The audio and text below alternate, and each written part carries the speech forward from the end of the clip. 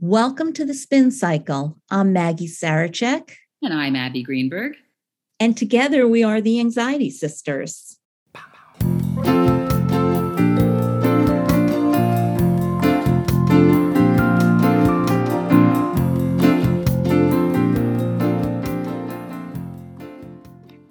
Hi, Anxiety Sisters. Welcome to our show.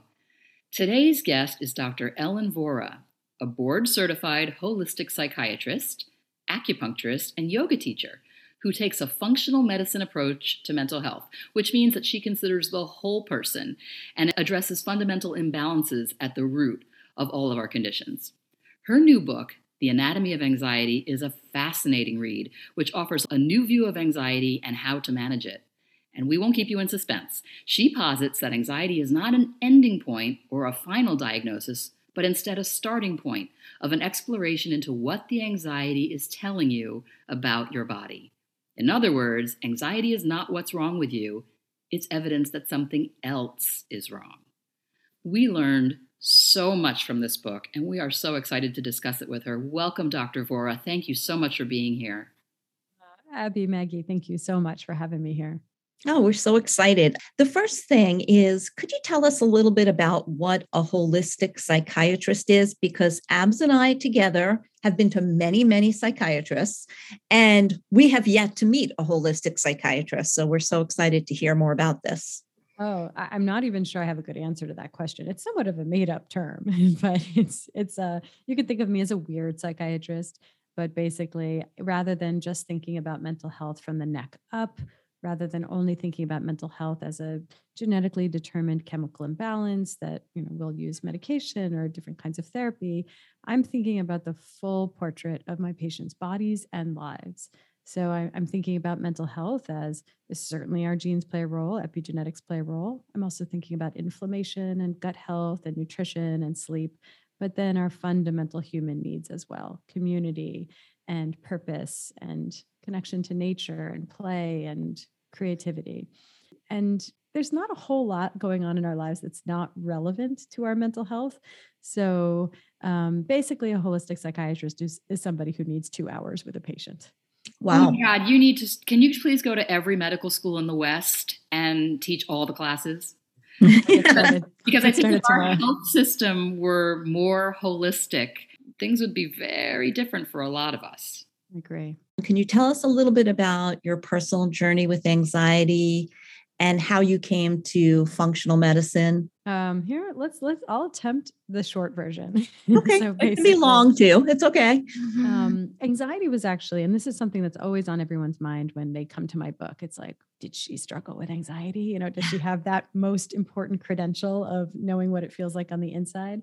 I feel like I have that credential with so much of what I treat and work with, but I'll be the first to admit anxiety was never my most prominent symptom, which is not to say I'm a complete stranger to it, but I was a mess in a number of different ways. And I was more so depressed, couldn't focus, was occasionally anxious, and my body was a broken machine. This was all in my 20s. And so I was had acne, had ocular migraines, had joint pain and rashes, and I couldn't poop to save my life, and had irregular periods and polycystic ovary syndrome, that whole combo.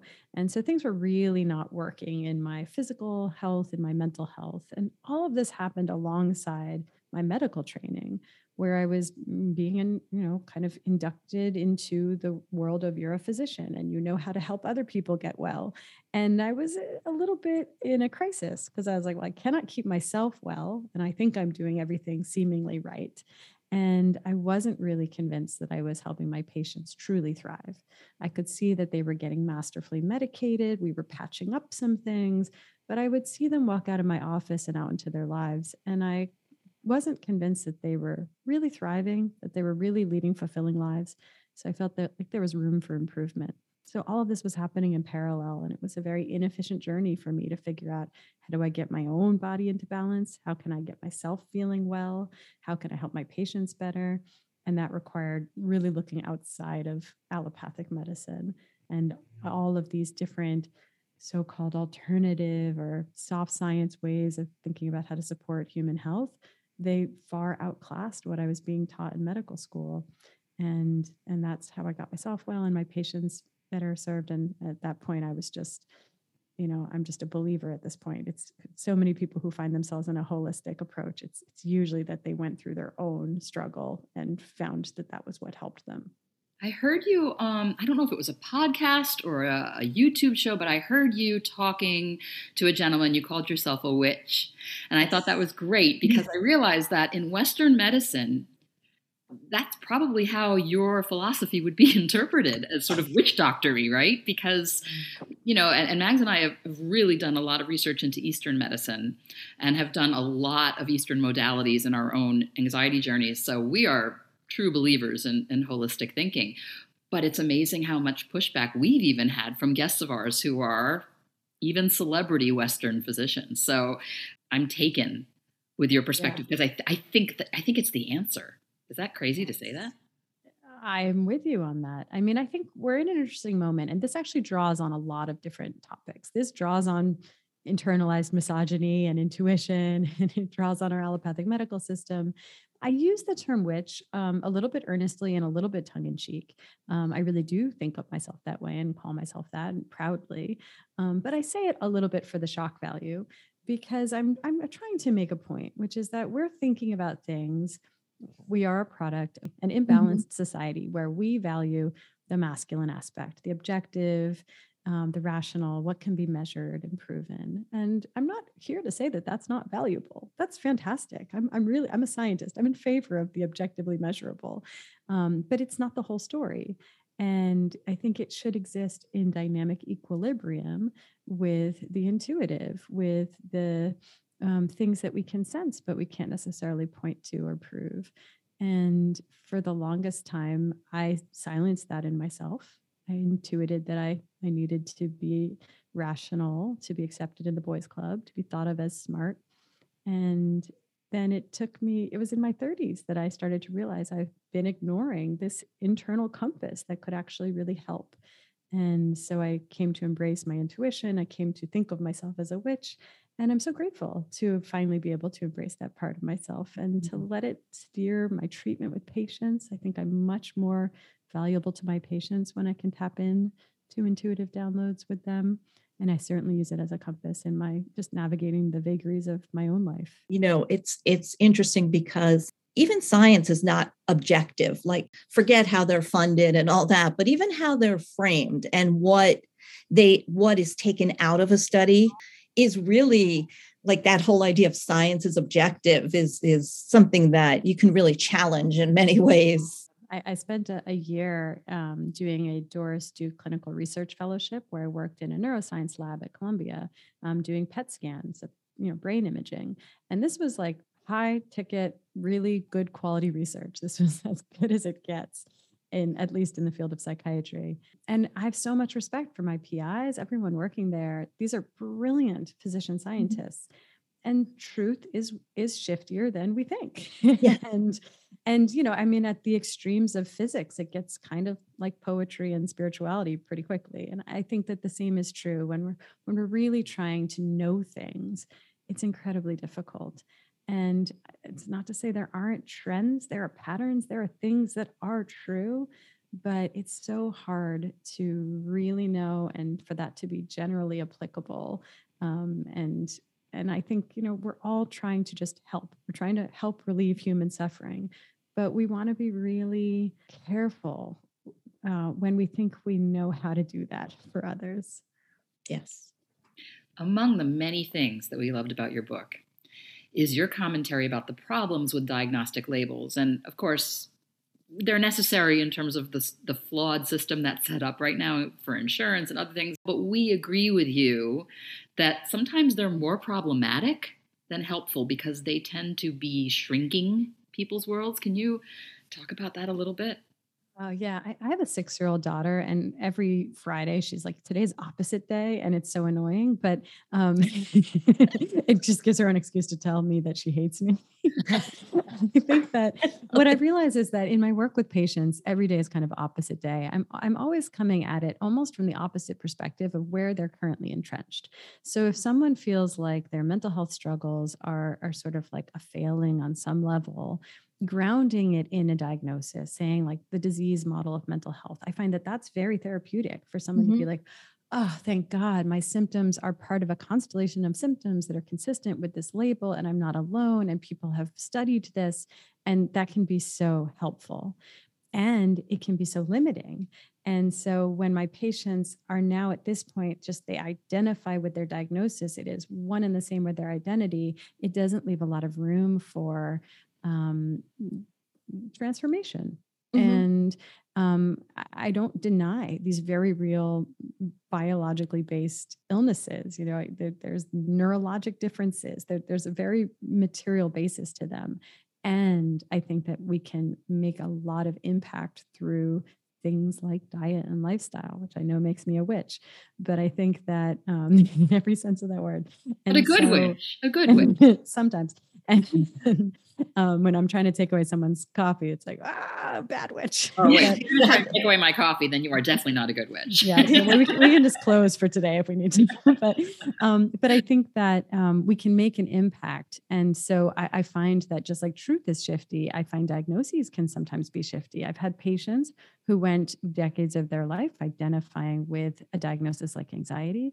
And when we got them off of birth control, uninflamed, nourished, whatever was the root cause in their case, some of my patients have entirely walked away from their diagnoses. So sometimes it's absolutely part of someone's makeup and it's not going anywhere. And sometimes it's actually a manifestation of some other state of imbalance. And so we just can't think of these labels as fixed. It's really interesting too, because I have a child diagnosed with autism. And I think sometimes people also make assumptions about him, like, oh, he must have a lot of trouble when you change plans or whatever, which isn't true. But there's all these assumptions that are made around a diagnosis that are often pretty limiting to the person rather than being a starting point to ask questions.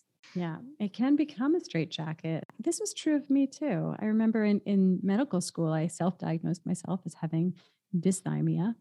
And so the chronic low-grade mood. And I made my life smaller around it.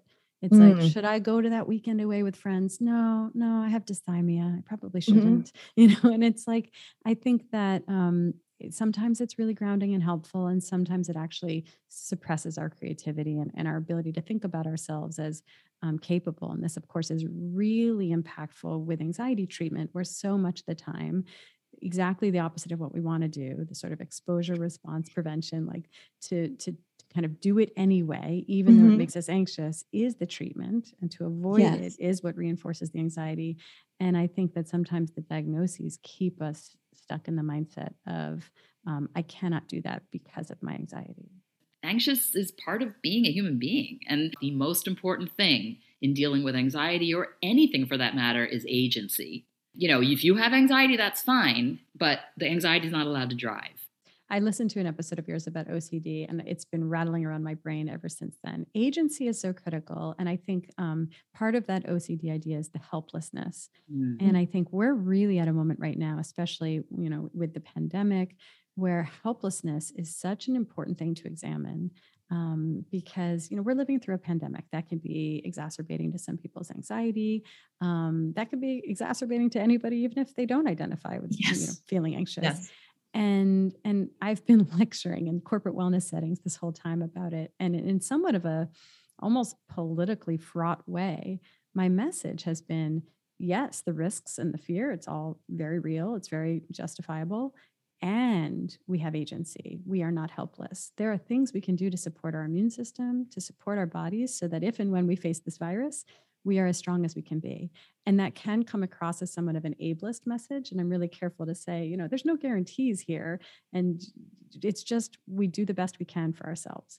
If that means a little bit more prioritizing sleep or sunshine or supplementing with vitamin C, it's whatever we can manage to support our immunity so that we don't feel helpless in the face of a big challenge. I'm so glad you brought up the pandemic, because it's certainly not surprising that anxiety levels and depression levels have skyrocketed since the beginning of the pandemic. You have a really interesting take on why this increase is actually good news for anxiety sufferers. I wonder if you could talk about that. Yeah. I mean, I think it's not actually totally good news, right? I don't want more people suffering. But it speaks to the fact that we've really been indoctrinated with this idea of that our mental health issues are genetic and therefore a destiny. And the fact of the matter is genes don't change quickly, but that's where environment comes in. Okay. When you see a population going from being a certain amount anxious to precipitously more anxious, that did not tell us that the genes changed in that population and now everyone has a genetic destiny of being anxious. And that tells us that the environmental pressures changed. And it's no wonder we're so anxious. Look around us. Our environmental pressures are bananagrams. And, everything from the very real stressors geopolitically and with the pandemic to the sensationalized amplified messaging as a result of the attention economy, where our media and news networks have realized that they get more clicks and more ad revenue when they instill sensationalized fear messaging. So, for banal reasons, because we're living in the attention economy and our attention is the commodity that smart companies are competing for, we're being bathed in fear messaging and controversy. And so that's making us more afraid. And then you add to that all of the ways our fundamental human needs aren't being met in modern life. We don't live in community. We don't have connection to nature. We are sometimes working out of alignment with our purpose. We don't have room left in our days for connecting to creativity and having those kinds of outlets.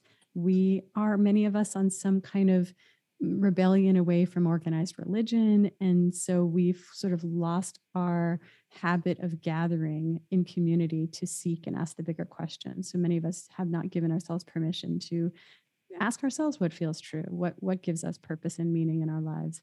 And then there's the physical reality. And we're just very inflamed and malnourished and sleep deprived in modern life. So all of this together is contributing to this precipitous rise in anxiety levels. It's not genetic. It's not a destiny. There's actually quite a lot that we can do about it.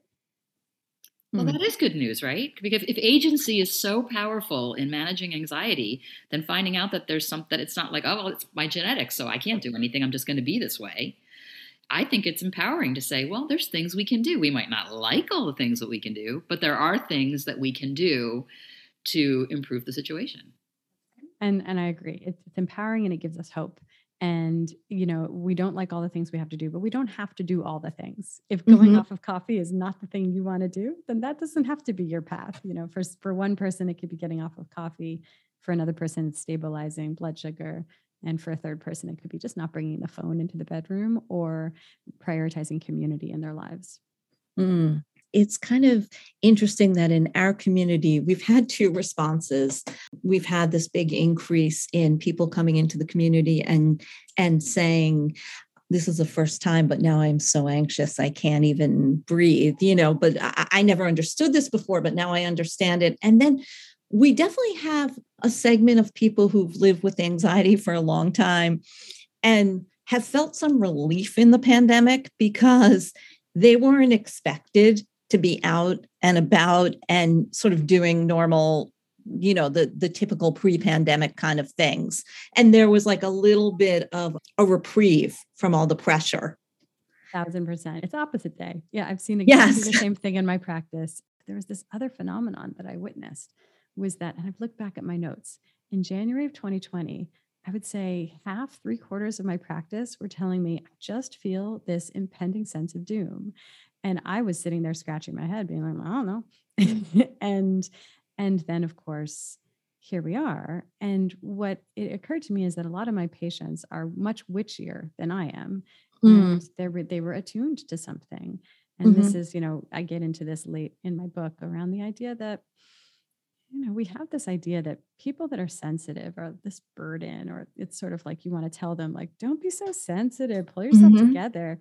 I think we need every kind of human. We need the even-keeled people. Thank God for them. We need someone to fly the plane.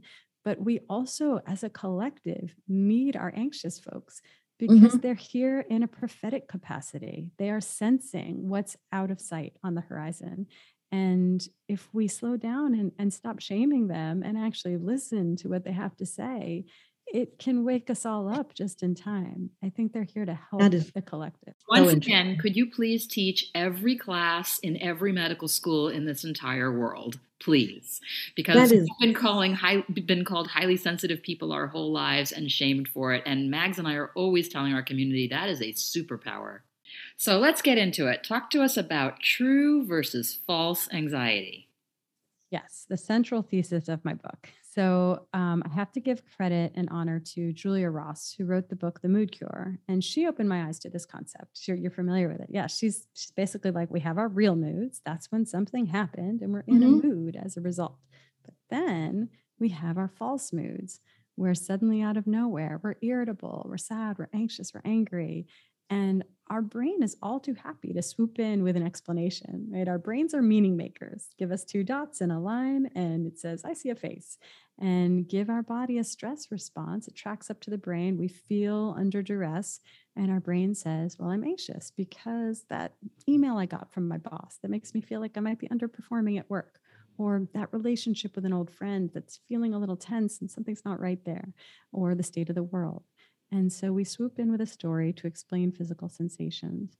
But what's actually happening, if we could omnisciently really peek into the body, that's a state of physical imbalance in that moment. And what's happening is that whether it's a blood sugar crash, or we're sleep deprived, or we had an extra coffee that day, or we're hungover, or we're inflamed, or we ate something we don't tolerate, or we're B12 deficient, something is getting the body out of balance. It's tracking up to the brain as a stress response. And we feel uneasy, and we label that anxiety. And that's fine, except what's important to me is that we understand the true root cause, because that's our path out. And I think that when we're in a state of false anxiety, I actually don't think that anxiety serves us or serves the world. I think it's unnecessary suffering. So Mm. false anxiety, it's avoidable anxiety. It has a physical basis, and there's a straightforward path out. But we just need all of this education around what are the root causes of false anxiety? How do we identify them and address them in our lives? Important caveat, I don't call it false to invalidate the incredibly real suffering that it causes. I was in a state of false depression for a number of years. That was life-altering suffering. It just turns out for me, it had to do with the birth control pill and gluten, and not the fundamental problems in my interpersonal life. And so that's the false anxiety piece. True anxiety, very much on the other hand, is not something that we can gluten-free or decaf coffee our way out of. It's an inner compass, and it's not something we should be pathologizing. It's here with an important call to action baked into it, and it's basically nudging us. It's saying, slow down, pay attention. There's something here in your personal life, in your community, in the world at large that you know is not right. And you have a unique perspective and a unique set of gifts, and you have a contribution to make here. And so, a gentle, sometimes gentle nudge, sometimes it's like, I've been ignored far too long, I'm shouting now, but it's basically there to tell us, slow down, something's not right here, please take steps accordingly. And so I think of that as purposeful anxiety. Okay, so what about the idea that, and Mags and I talk about this a lot, and maybe we shouldn't be, but what we have been talking about is the idea that our amygdala, as our sort of lookout for our body and brain and the early warning system, so to speak, along in part in cahoots with the hypothalamus and a bunch of other regions, misfires or is too sensitive, and maybe perceives danger or threat to our survival where it doesn't exist. But it's that perception, and that might put us into a fight, flight, or freeze state. So how does that fit in with your paradigm? Yes, the limitations of any nomenclature system. So I think of sort of limbic, call it excessive activation, as primarily, well, it does fit into both categories and It does, depends yeah. on what's going on. So there is a true anxiety component to it, and that speaks to what we were saying a minute ago, that some of our highly sensitive folks are here in a prophetic capacity. I sort of cite this research in the book, a woman named Diane Fossey, who studied primates, and she looked at chimps, and she looked at tribes of chimps, and she noticed that there were anxious types, and they were sleeping less. They were out on the periphery of the tribe. They were like this early warning system. And she removed the anxious chimps from a tribe, and the whole tribe was dead 6 months later. And so basically It's not fun necessarily to be the sensitive ones who don't sleep well on the outskirts, being like, elephant stampede is coming, but they're critical to the collective survival. So I think some of our limbic excessive activation is who we're here to be and a role we're here to serve. I do think that we can reduce suffering by not shaming ourselves and not shaming others for it, and by embracing it, seeing it as a gift. I think a really helpful way of looking at it is it's a harder path, but it's a higher calling. But I think there is a false anxiety component to limbic excessive activation as well. And even false doesn't feel like the right term. But when we're talking about unmetabolized, unhealed trauma, we basically have a limbic system almost with the foot stuck on the accelerator pedal. And that's where I think that there is therapeutic intervention indicated, where we can work with the limbic system at the level of the body, at the level of the limbic system, not at the talkie therapy level, but through treatments like EMDR or somatic experiencing therapy, or I send a lot of patients for DNRS, dynamic neural retraining system. That's where I think we can just help that person's limbic system not only exist in the foot on the gas pedal state, and be in a little bit more of a flexible dynamic with when is there a real threat to be perceived, and when can we say that's just a rustle in the leaves, it's not a leopard. Can you talk to us about GABA? Oh, I'd love to talk about GABA. Right now, the public conversation about mental health, we primarily focus on one of many neurotransmitters, which is serotonin. Serotonin's great. I'm all about serotonin, but it's not the only player in our anxiety and our mental health in general. And, we started talking about dopamine too, but GABA is still a little bit underappreciated. It is our primary inhibitory neurotransmitter in the central nervous system. Translation is that in the brain and spinal cord, it's the neurotransmitter that is able to tell an anxious spiral, shh, it's okay. We're going to be okay. So basically, we really want juicy, healthy GABA modulation in our brain. And modern life makes a broad assault on GABA. It's somewhat of an endangered species in modern life. So what happens is part of how we manufacture GABA is actually from bacterial species in our digestive tract, particular Bacteroides species. And of course, in modern life, where we're not exposed to dirt and the microbes from there, and secretly the microbes from animal feces as well, is part of what we're missing in modern life. And then we take antibiotics and drink chlorinated tap water, and we don't have a habit of eating fermented foods. All of this combines to make us have diminished populations of these beneficial bacteria. So a lot of us are just missing the microbes that help us produce and manufacture GABA. And then modern life also compromises GABA with some of our substances, and we get into a vicious cycle with GABA functioning. So two substances in particular, the benzodiazepines like Xanax, Ativan, Klonopin, and alcohol are both basically GABAergic drugs. And what they do is they take our anxious, frayed nerves and they rush them in GABA. And so we feel better. It's a big warm hug. We feel like, the thing I was so worked up about, I don't care so much about it anymore. And we feel confident and relaxed, and we can fall asleep and go to a social function or do a public speaking engagement. And that's all well and good. I have no moral qualms with this whatsoever, but the brain is not interested in whether or not we're relaxed. It is interested in our survival. That's its primary objective. So it is seeing this rush of GABA and it's thinking must restore homeostasis. And so both of these create a vicious cycle where we need the substance to get back to a state of feeling like we have sufficient GABA functioning in our brain. What are things that help us be sensitive to our GABA or be able to feel that more is available in general? And to generally restore healthy functioning. I think about this a lot with my patients. It's a little different for all of us. You can't go wrong with nutrition. Nutrition matters because we just need the raw materials to rebuild GABA receptors, to rebuild GABA. For many of us, we need healthy fats for that. I would argue a lot of us need things like really nutrient-dense foods like egg yolks or chicken liver pate, organ meats, for some people, red meat. And then a sort of a diverse ecosystem of beneficial bacteria in the gut. So consuming fermented foods alongside starchy tubers, sweet potatoes, plantains, taro, yucca, white potatoes, but that gets more complex. I can get into the weeds about all of this stuff. But overall, that's a really good way to repopulate with beneficial bacteria. And then rest can never be, overstated. Rest is how our brains heal. It's how our bodies heal. And it is how we just exist in a state of good GABA functioning.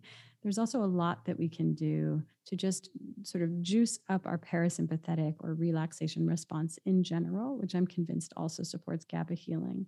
And that can look like so many things: yoga, meditation, yoga nidra, or progressive muscle relaxation. You could do cold showers or cold water plunging. You can sort of stimulate the vagus nerve with chanting or gargling. There's so much we can do to just help nudge our bodies to spending more time in our relaxation response. And I'm convinced that that does help dig the grooves in the direction of better GABA functioning as well. What is your stance on antidepressants like a Prozac or a Zoloft or an SNRI like Effexor in terms of managing anxiety? So nuanced thoughts on meds. So let's get into it. Roll up our sleeves. I'll say first and foremost, I know that just the very fact that I call meds into question at all is such a triggering, sensitive topic. It's such a sacred cow. So I need to be so clear.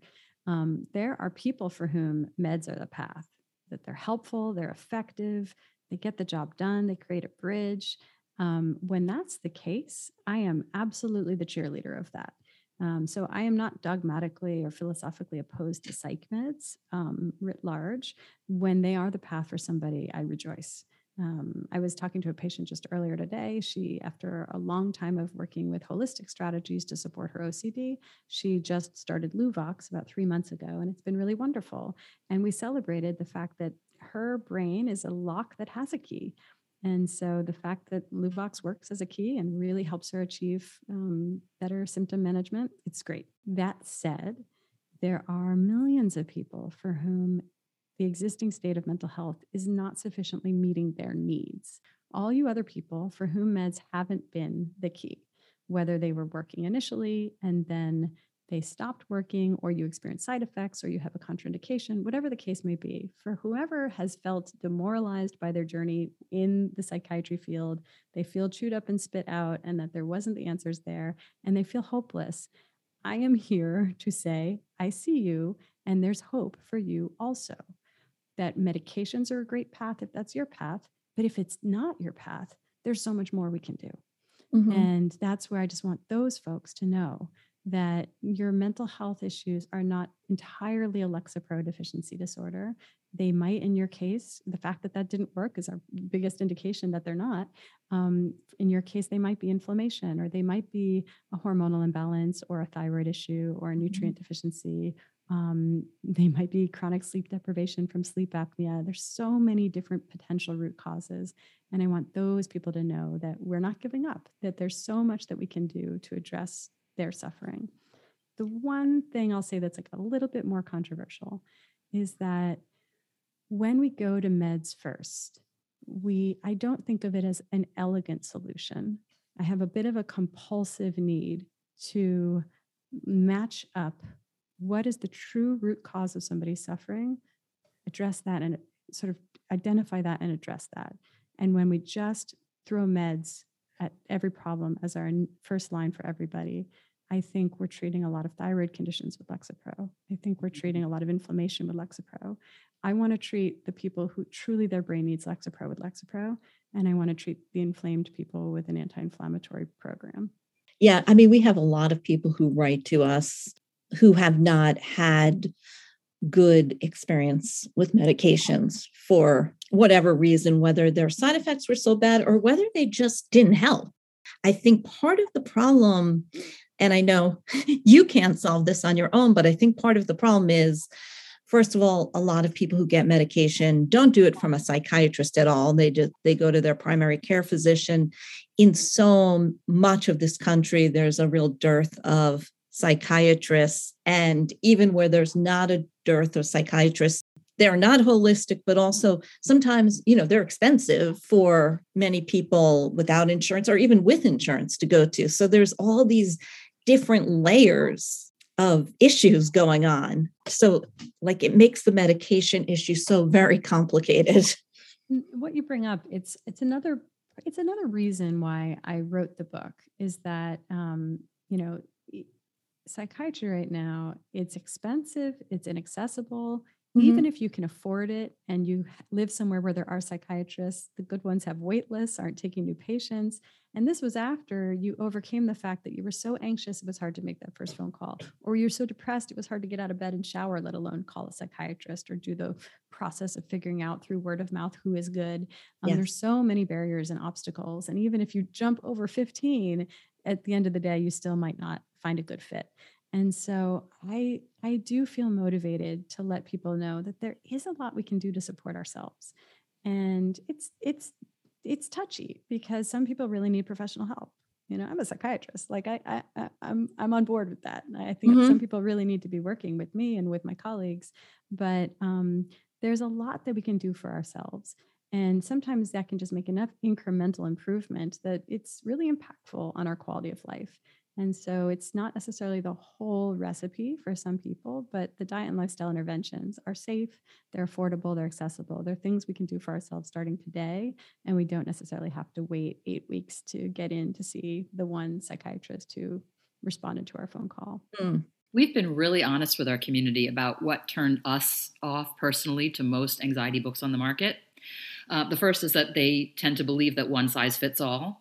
And we love that you don't assume that you say over and over in your book that everyone is different, that one size does not fit all. You agree with us that one size may not fit the same person 2 days in a row. So that's something that we really salute, even though sometimes some of the things that you offer as possible routes of agency to managing the anxiety are hard and scary for us because they may be related to diet, which is very triggering for me and Mags, being also eating disorder sisters.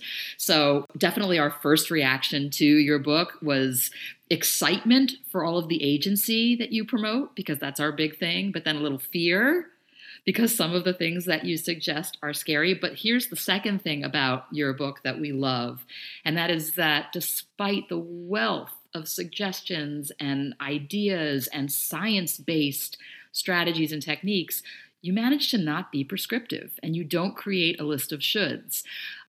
In fact, you advise your readers to approach your book as they would a buffet. I love when you say, serve yourself what you're drawn to. And perhaps that's why I was so excited to get you on this show, because I am terrified of changing my diet, but truly believe in my gut, so to speak, that is something that I need to be doing, that would be really helpful in my own anxiety struggles, that I believe that that's a big root cause for me as a blood sugar issue. So I just wanted to give you that compliment, and also to tell our community it's safe to read this book. It's not going to tell you what you should do. It's going to give you lots of ideas, places to explore and inquire. And it's the kind of book that I think you could read over and over at different points in your journey and find different things each time that would appeal to you. Abby, thank you. And you can see this feedback is actually really making me emotional, because that was what was really scary to me about writing a book, is that it's terrifying to me to just have 200 and whatever it is, 250 pages of here's my approach to anxiety, run with it, and to not be able to drive that manual transmission with my readers. But my hope was in laying it out as a buffet and saying, like, you're going to know for yourself what resonates, what you want to absolutely skip over. I was really hopeful that somehow it comes across as a little bit more bespoke, where somebody can figure out this is what resonates. This is the right way for me to get a takeaway from this book. And also people know when it's not right for them. Like when there's going to be sections that are going to be actively unhelpful for some people. And my hope is that I've empowered them to feel they have permission to skip. Thank you so much for joining us. Once again, the book is The Anatomy of Anxiety, Understanding and Overcoming the Body's Fear Response. You can find a link to it in our show notes and anywhere you buy books.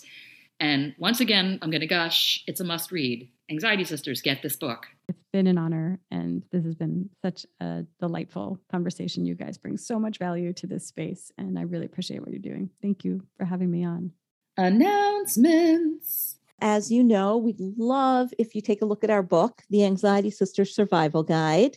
You can listen to it. You can get it in paperback, or you can get it on Kindle. If you listen to it, you can hear us talking for so many hours. Yes. I bet that's exciting. Find us on Facebook, on Instagram, on Twitter, sort of. I'm back to checking Twitter, and on our website, www.anxietysisters.com. And please, if you have feedback, especially compliments, questions, or an idea for a podcast, please email us. And if you're enjoying our podcasts, we would be so appreciative if you left us a review. It's really, really helpful for us. Thank you so much for joining us. And remember, anxiety sisters, don't go it alone. Okay. You've been listening to The Spin Cycle, an Anxiety Sisters production. Copyright 2022. All rights reserved.